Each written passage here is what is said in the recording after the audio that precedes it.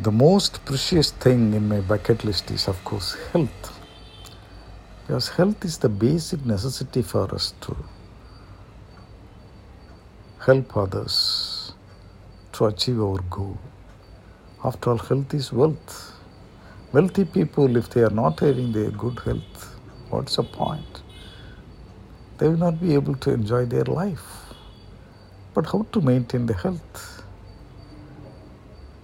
Our ancestors have given us lot of activities, lot of practice, lot of scripts on how to maintain the health. We need to learn and we need to practice. Just by reading their scripts is not sufficient. We have to adopt it into our life as well. Yes. There are so many types of exercise and so many types of relaxation techniques. Yoga, asanas, exercise, meditation, what not. But we are reading it, but are we practicing that? No.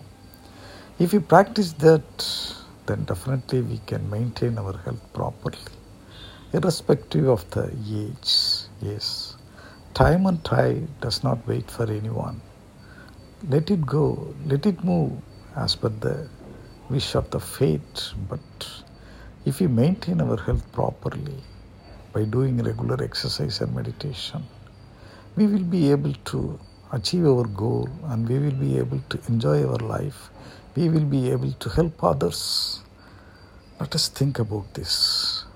Just thinking about this is not sufficient. Let us start practicing that, because health is the basic necessity for us.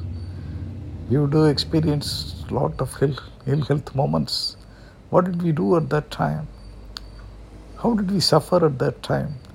Let us recapture those moments of ill health. Those were great sufferings. Those were painful sufferings, is it not? So let us remember that and let us practice good habits to maintain our health. That is the most precious thing in our list. Thank you. Bye.